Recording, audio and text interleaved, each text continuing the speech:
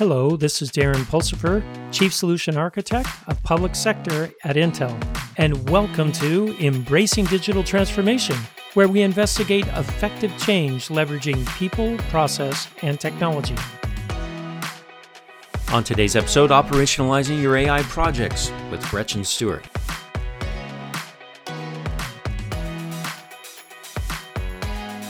Gretchen, welcome to the show. Thank you so much. I'm delighted to be here. It's been a while since you and I have talked. It has. This is your second or third time? Third time on the show. Third, yeah. I think it is the third. We need to have you on more often. Gretchen is our Chief Solution or Chief Data Scientist of Public Sector at Intel.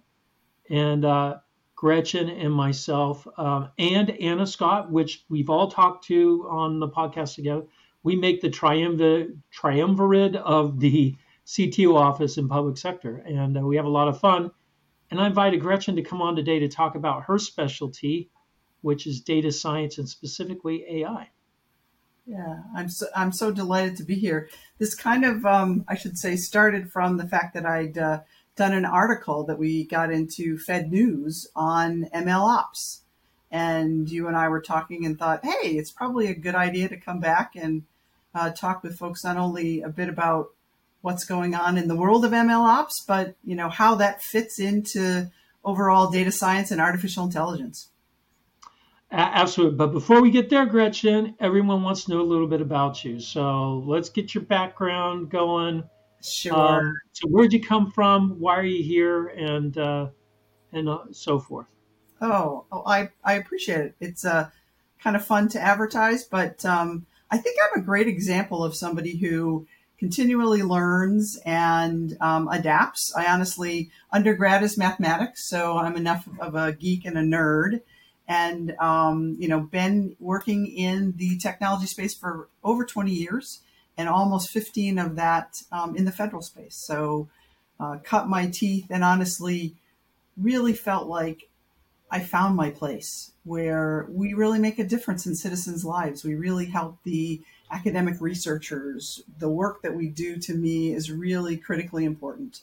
And I don't feel like I'm making some fat cat in some industry just making more money. So I really like that I'm in the public sector. But I totally agree with you there. I love public sector. I do too. It's the right place to be. You feel like it's a job where you make a difference. It's not easy.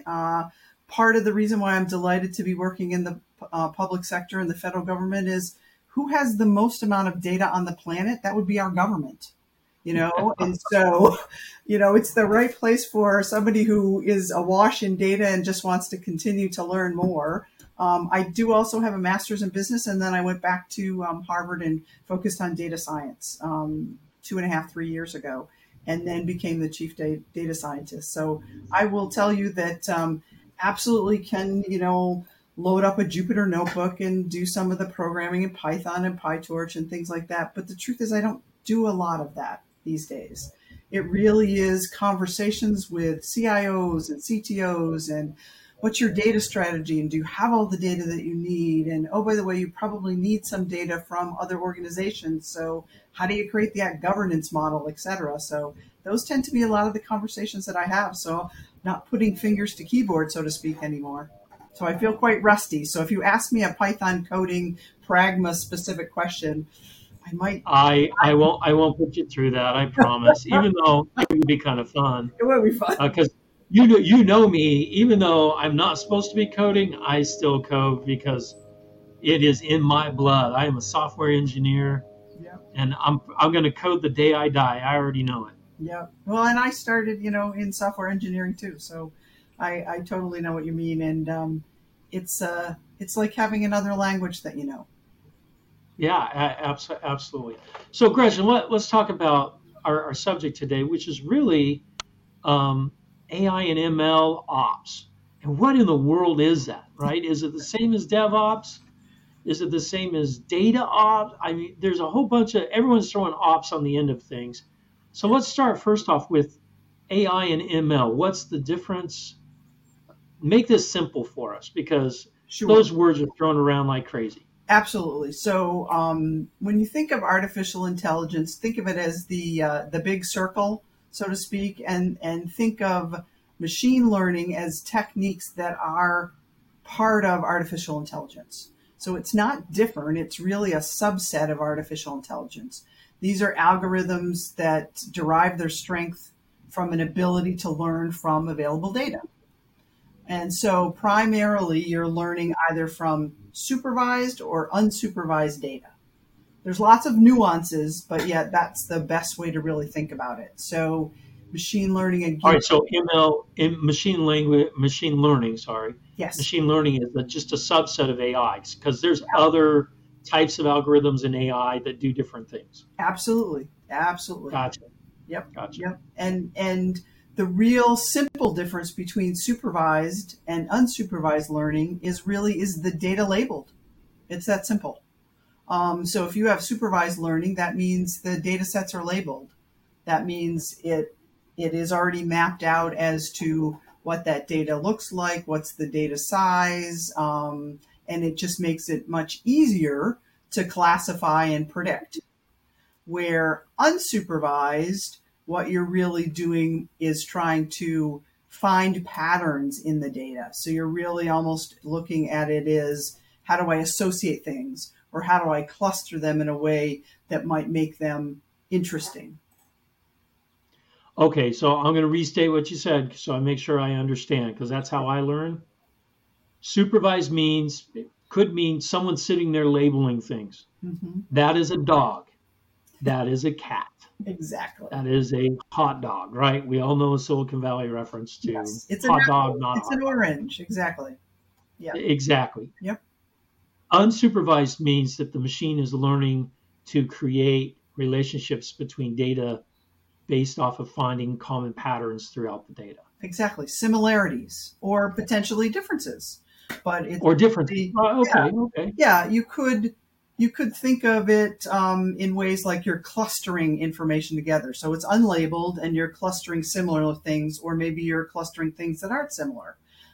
So you might think of it for market segmentation. That might be a way where somebody starts to look at markets or different markets. And then also unsupervised could be relationships between, I'll call it different batches of information or different data sets. So as an example, a customer who bought this item might also buy that item. So that association could be another way to think of unsupervised learning. So, gosh, I mean, both seem very powerful. Example of unsupervised learning. Some of the information is labeled, but some of it is really just based on comments and information that you've input into your Netflix, where it can say, hey, if you bought this or you like this particular movie, you might like this one. Yeah, I kind of hate those Netflix suggestions. Especially after my granddaughters have been visiting and they're watching, Teletubbies or whatever. All of a sudden I don't really need to watch a Teletubby movie. I don't. I totally get it. I totally get it.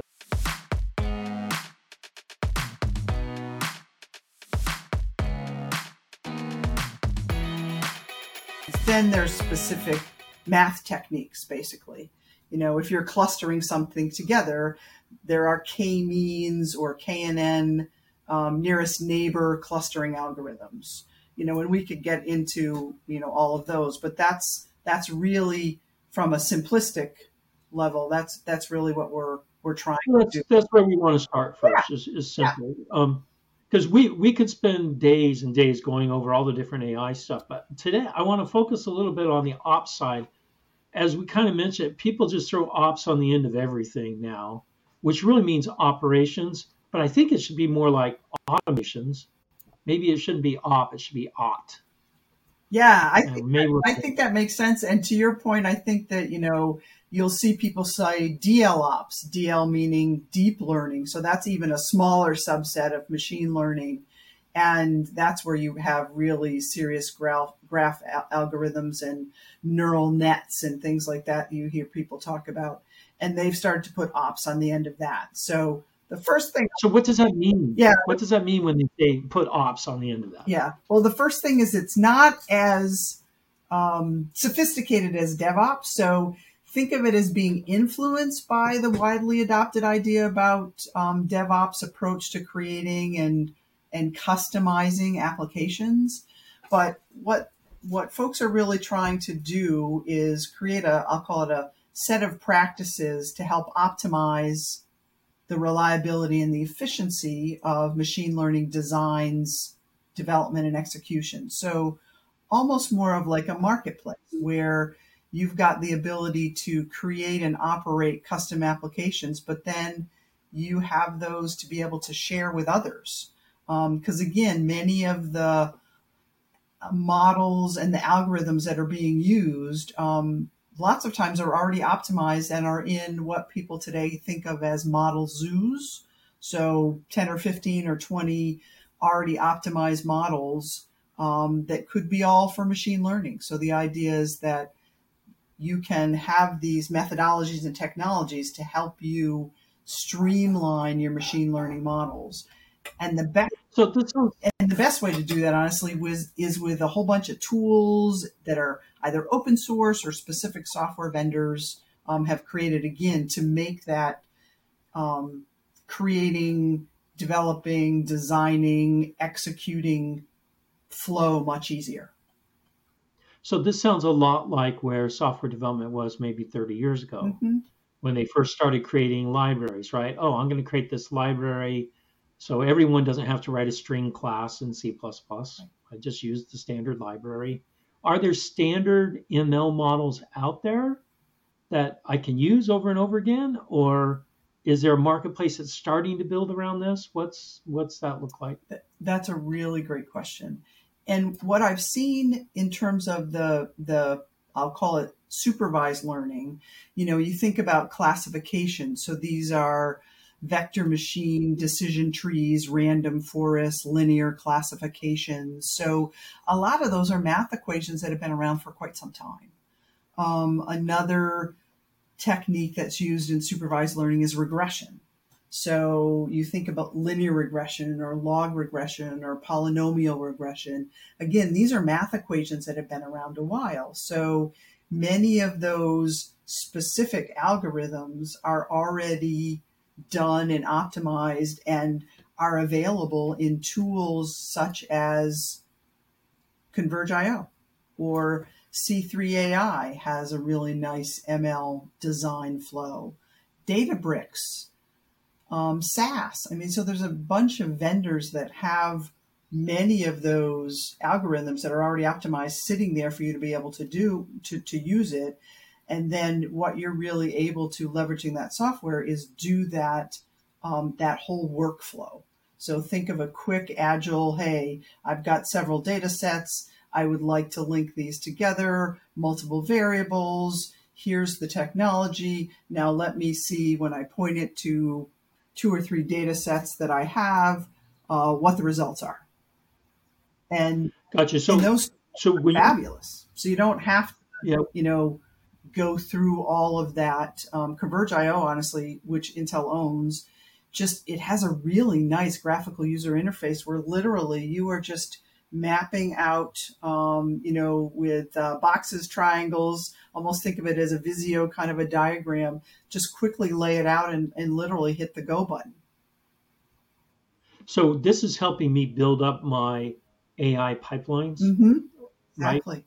By you're saying by weaving together ML algorithms and or models on my data streams as they're coming in.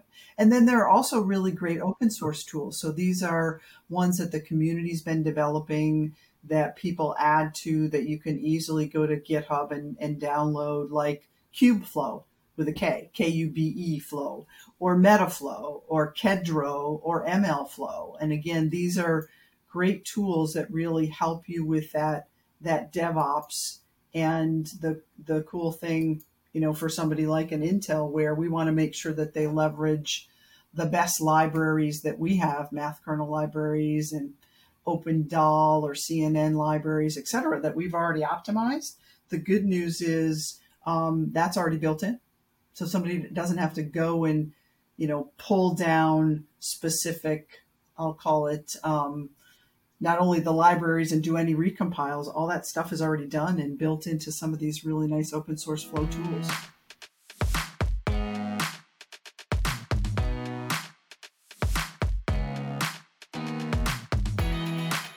And we've talked about this on the show before. A lot of AI and ML projects end up being science experiments where I do it once, I get great information out, and then the data scientist has moved on to something else, and it's like, but you didn't operationalize it, right? So is this where ML ops is moving to? Is because what you were talking about is primarily training or learning, but what do I do after after my model's learned? I got to deploy it, right, and actually provide real value. Yeah. And some companies specifically are leveraging those tools. Domino Labs is another one that does ML ops, where it really almost creates that marketplace. So you've got a customer. So in our public sector, you have a customer who's working on the nuclear subs, and they're doing some object detection or some clustering classification. Well, that work could be applicable in the Air Force or might work somewhere else. And to your point, where people have done this work, then they finish the visualization, provide the results, and move on.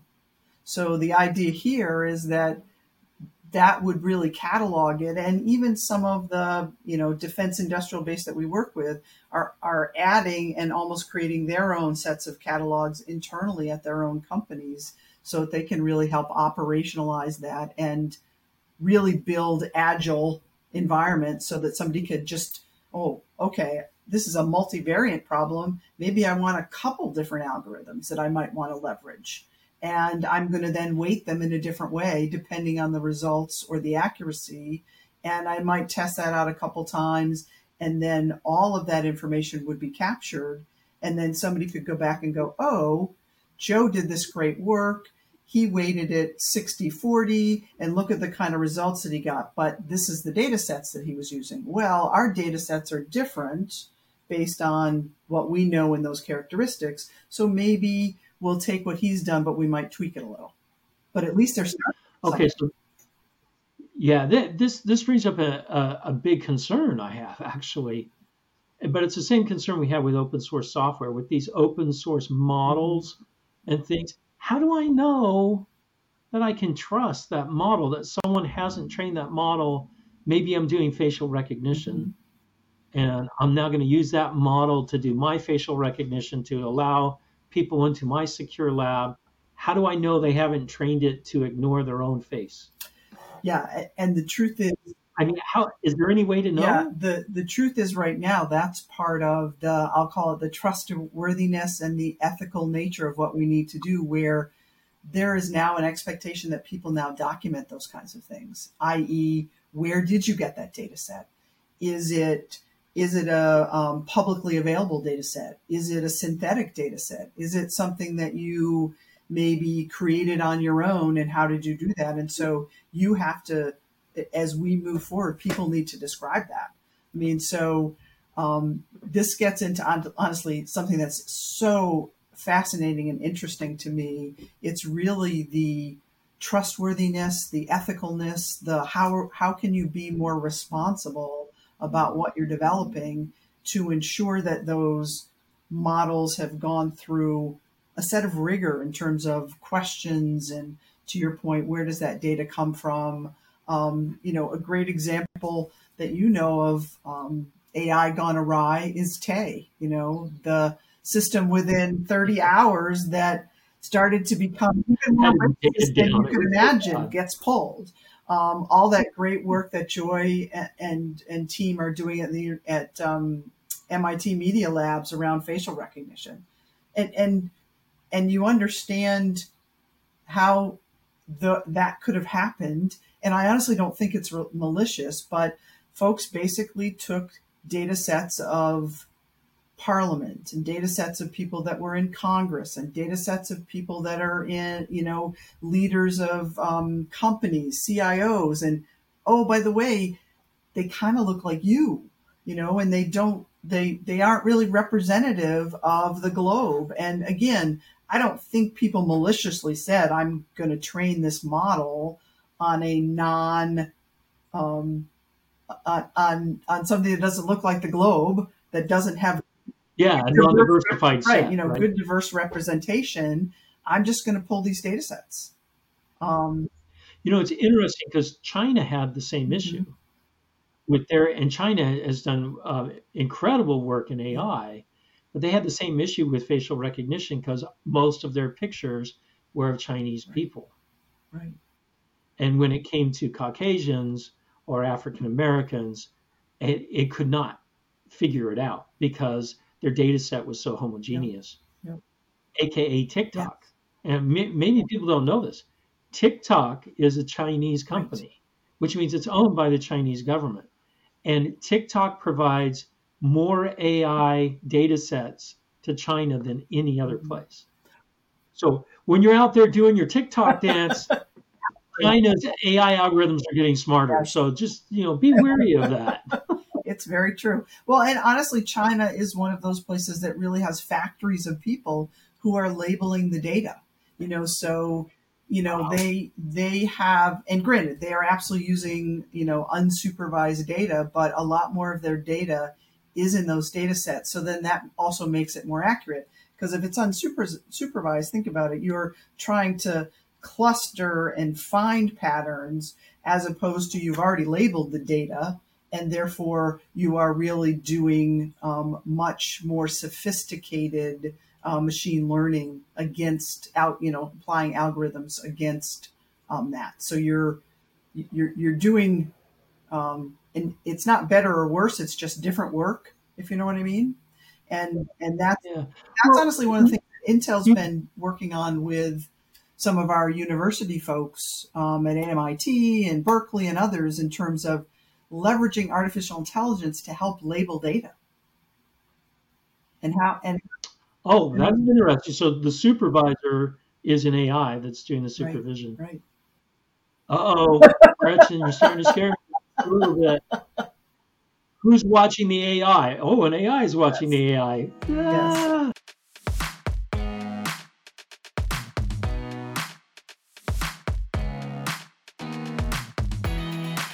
When you think about ML ops, for a long time, it really was that single person who was doing the work and then produce the results.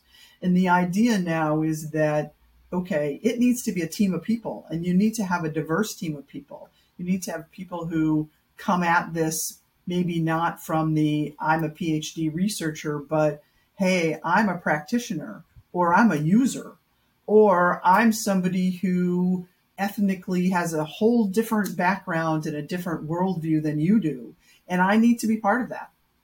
And gotcha. So in that case, the ML ops helps with the fusion of and coordination of those workers, data workers. I guess that's what we would call them, right? Mm-hmm. That are doing supervised learning with the algorithms. That really makes a lot of sense to me. Yeah, and again, it's one of those things where, and you know this, it's like being a cloud practitioner. You know that 10 or 12 years ago, the answer was cloud. What's the question? And so now it's AI. What's the question? You know what I mean? And yet, as I like to remind people, the first conference to talk about artificial intelligence and machine learning was in 1956. It was at Dartmouth College. It was, funded by the precursor to the National Science Foundation. But bottom line is, many of these are math equations that have been around for quite some time. And granted, there are then brilliant additional frameworks like a TensorFlow and others where you then can build from those. But the truth is, there's still a lot of the basics in terms of log regression, linear regression, clustering algorithms, et cetera. These are ones, again, that have been around a long time. But now, as you know, You've got the compute, you've got the storage, you've got 5G, you've got the capability to do what we're talking about literally as your car is, passing the traffic light, where you're able to, that person's, there was a silver alert. There's someone missing. We know that their license plate is them, and that you're you've done the training, and now all of a sudden you've got that data and that information literally next to the technology, as opposed to having to bring all of it to the technology. We've brought the technology to the data. So it just opens up some really, really fun and interesting problems that we can solve. But to your point, then it brings up a lot more of those conversations of, okay, how do we train this? What was the original data that we used? And by the way, you get, as you hear people talk about it, model drift.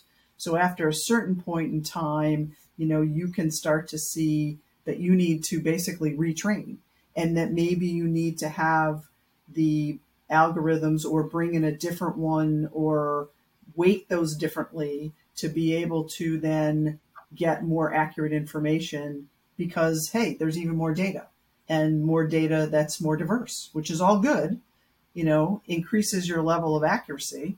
But so if I have my pipeline, though, in my ML ops, then I can do this continuously. Exactly. Just like, so the movement, is what I'm hearing, is very much like what we went to with software development, where I have continuous integration and deployment. Mm-hmm.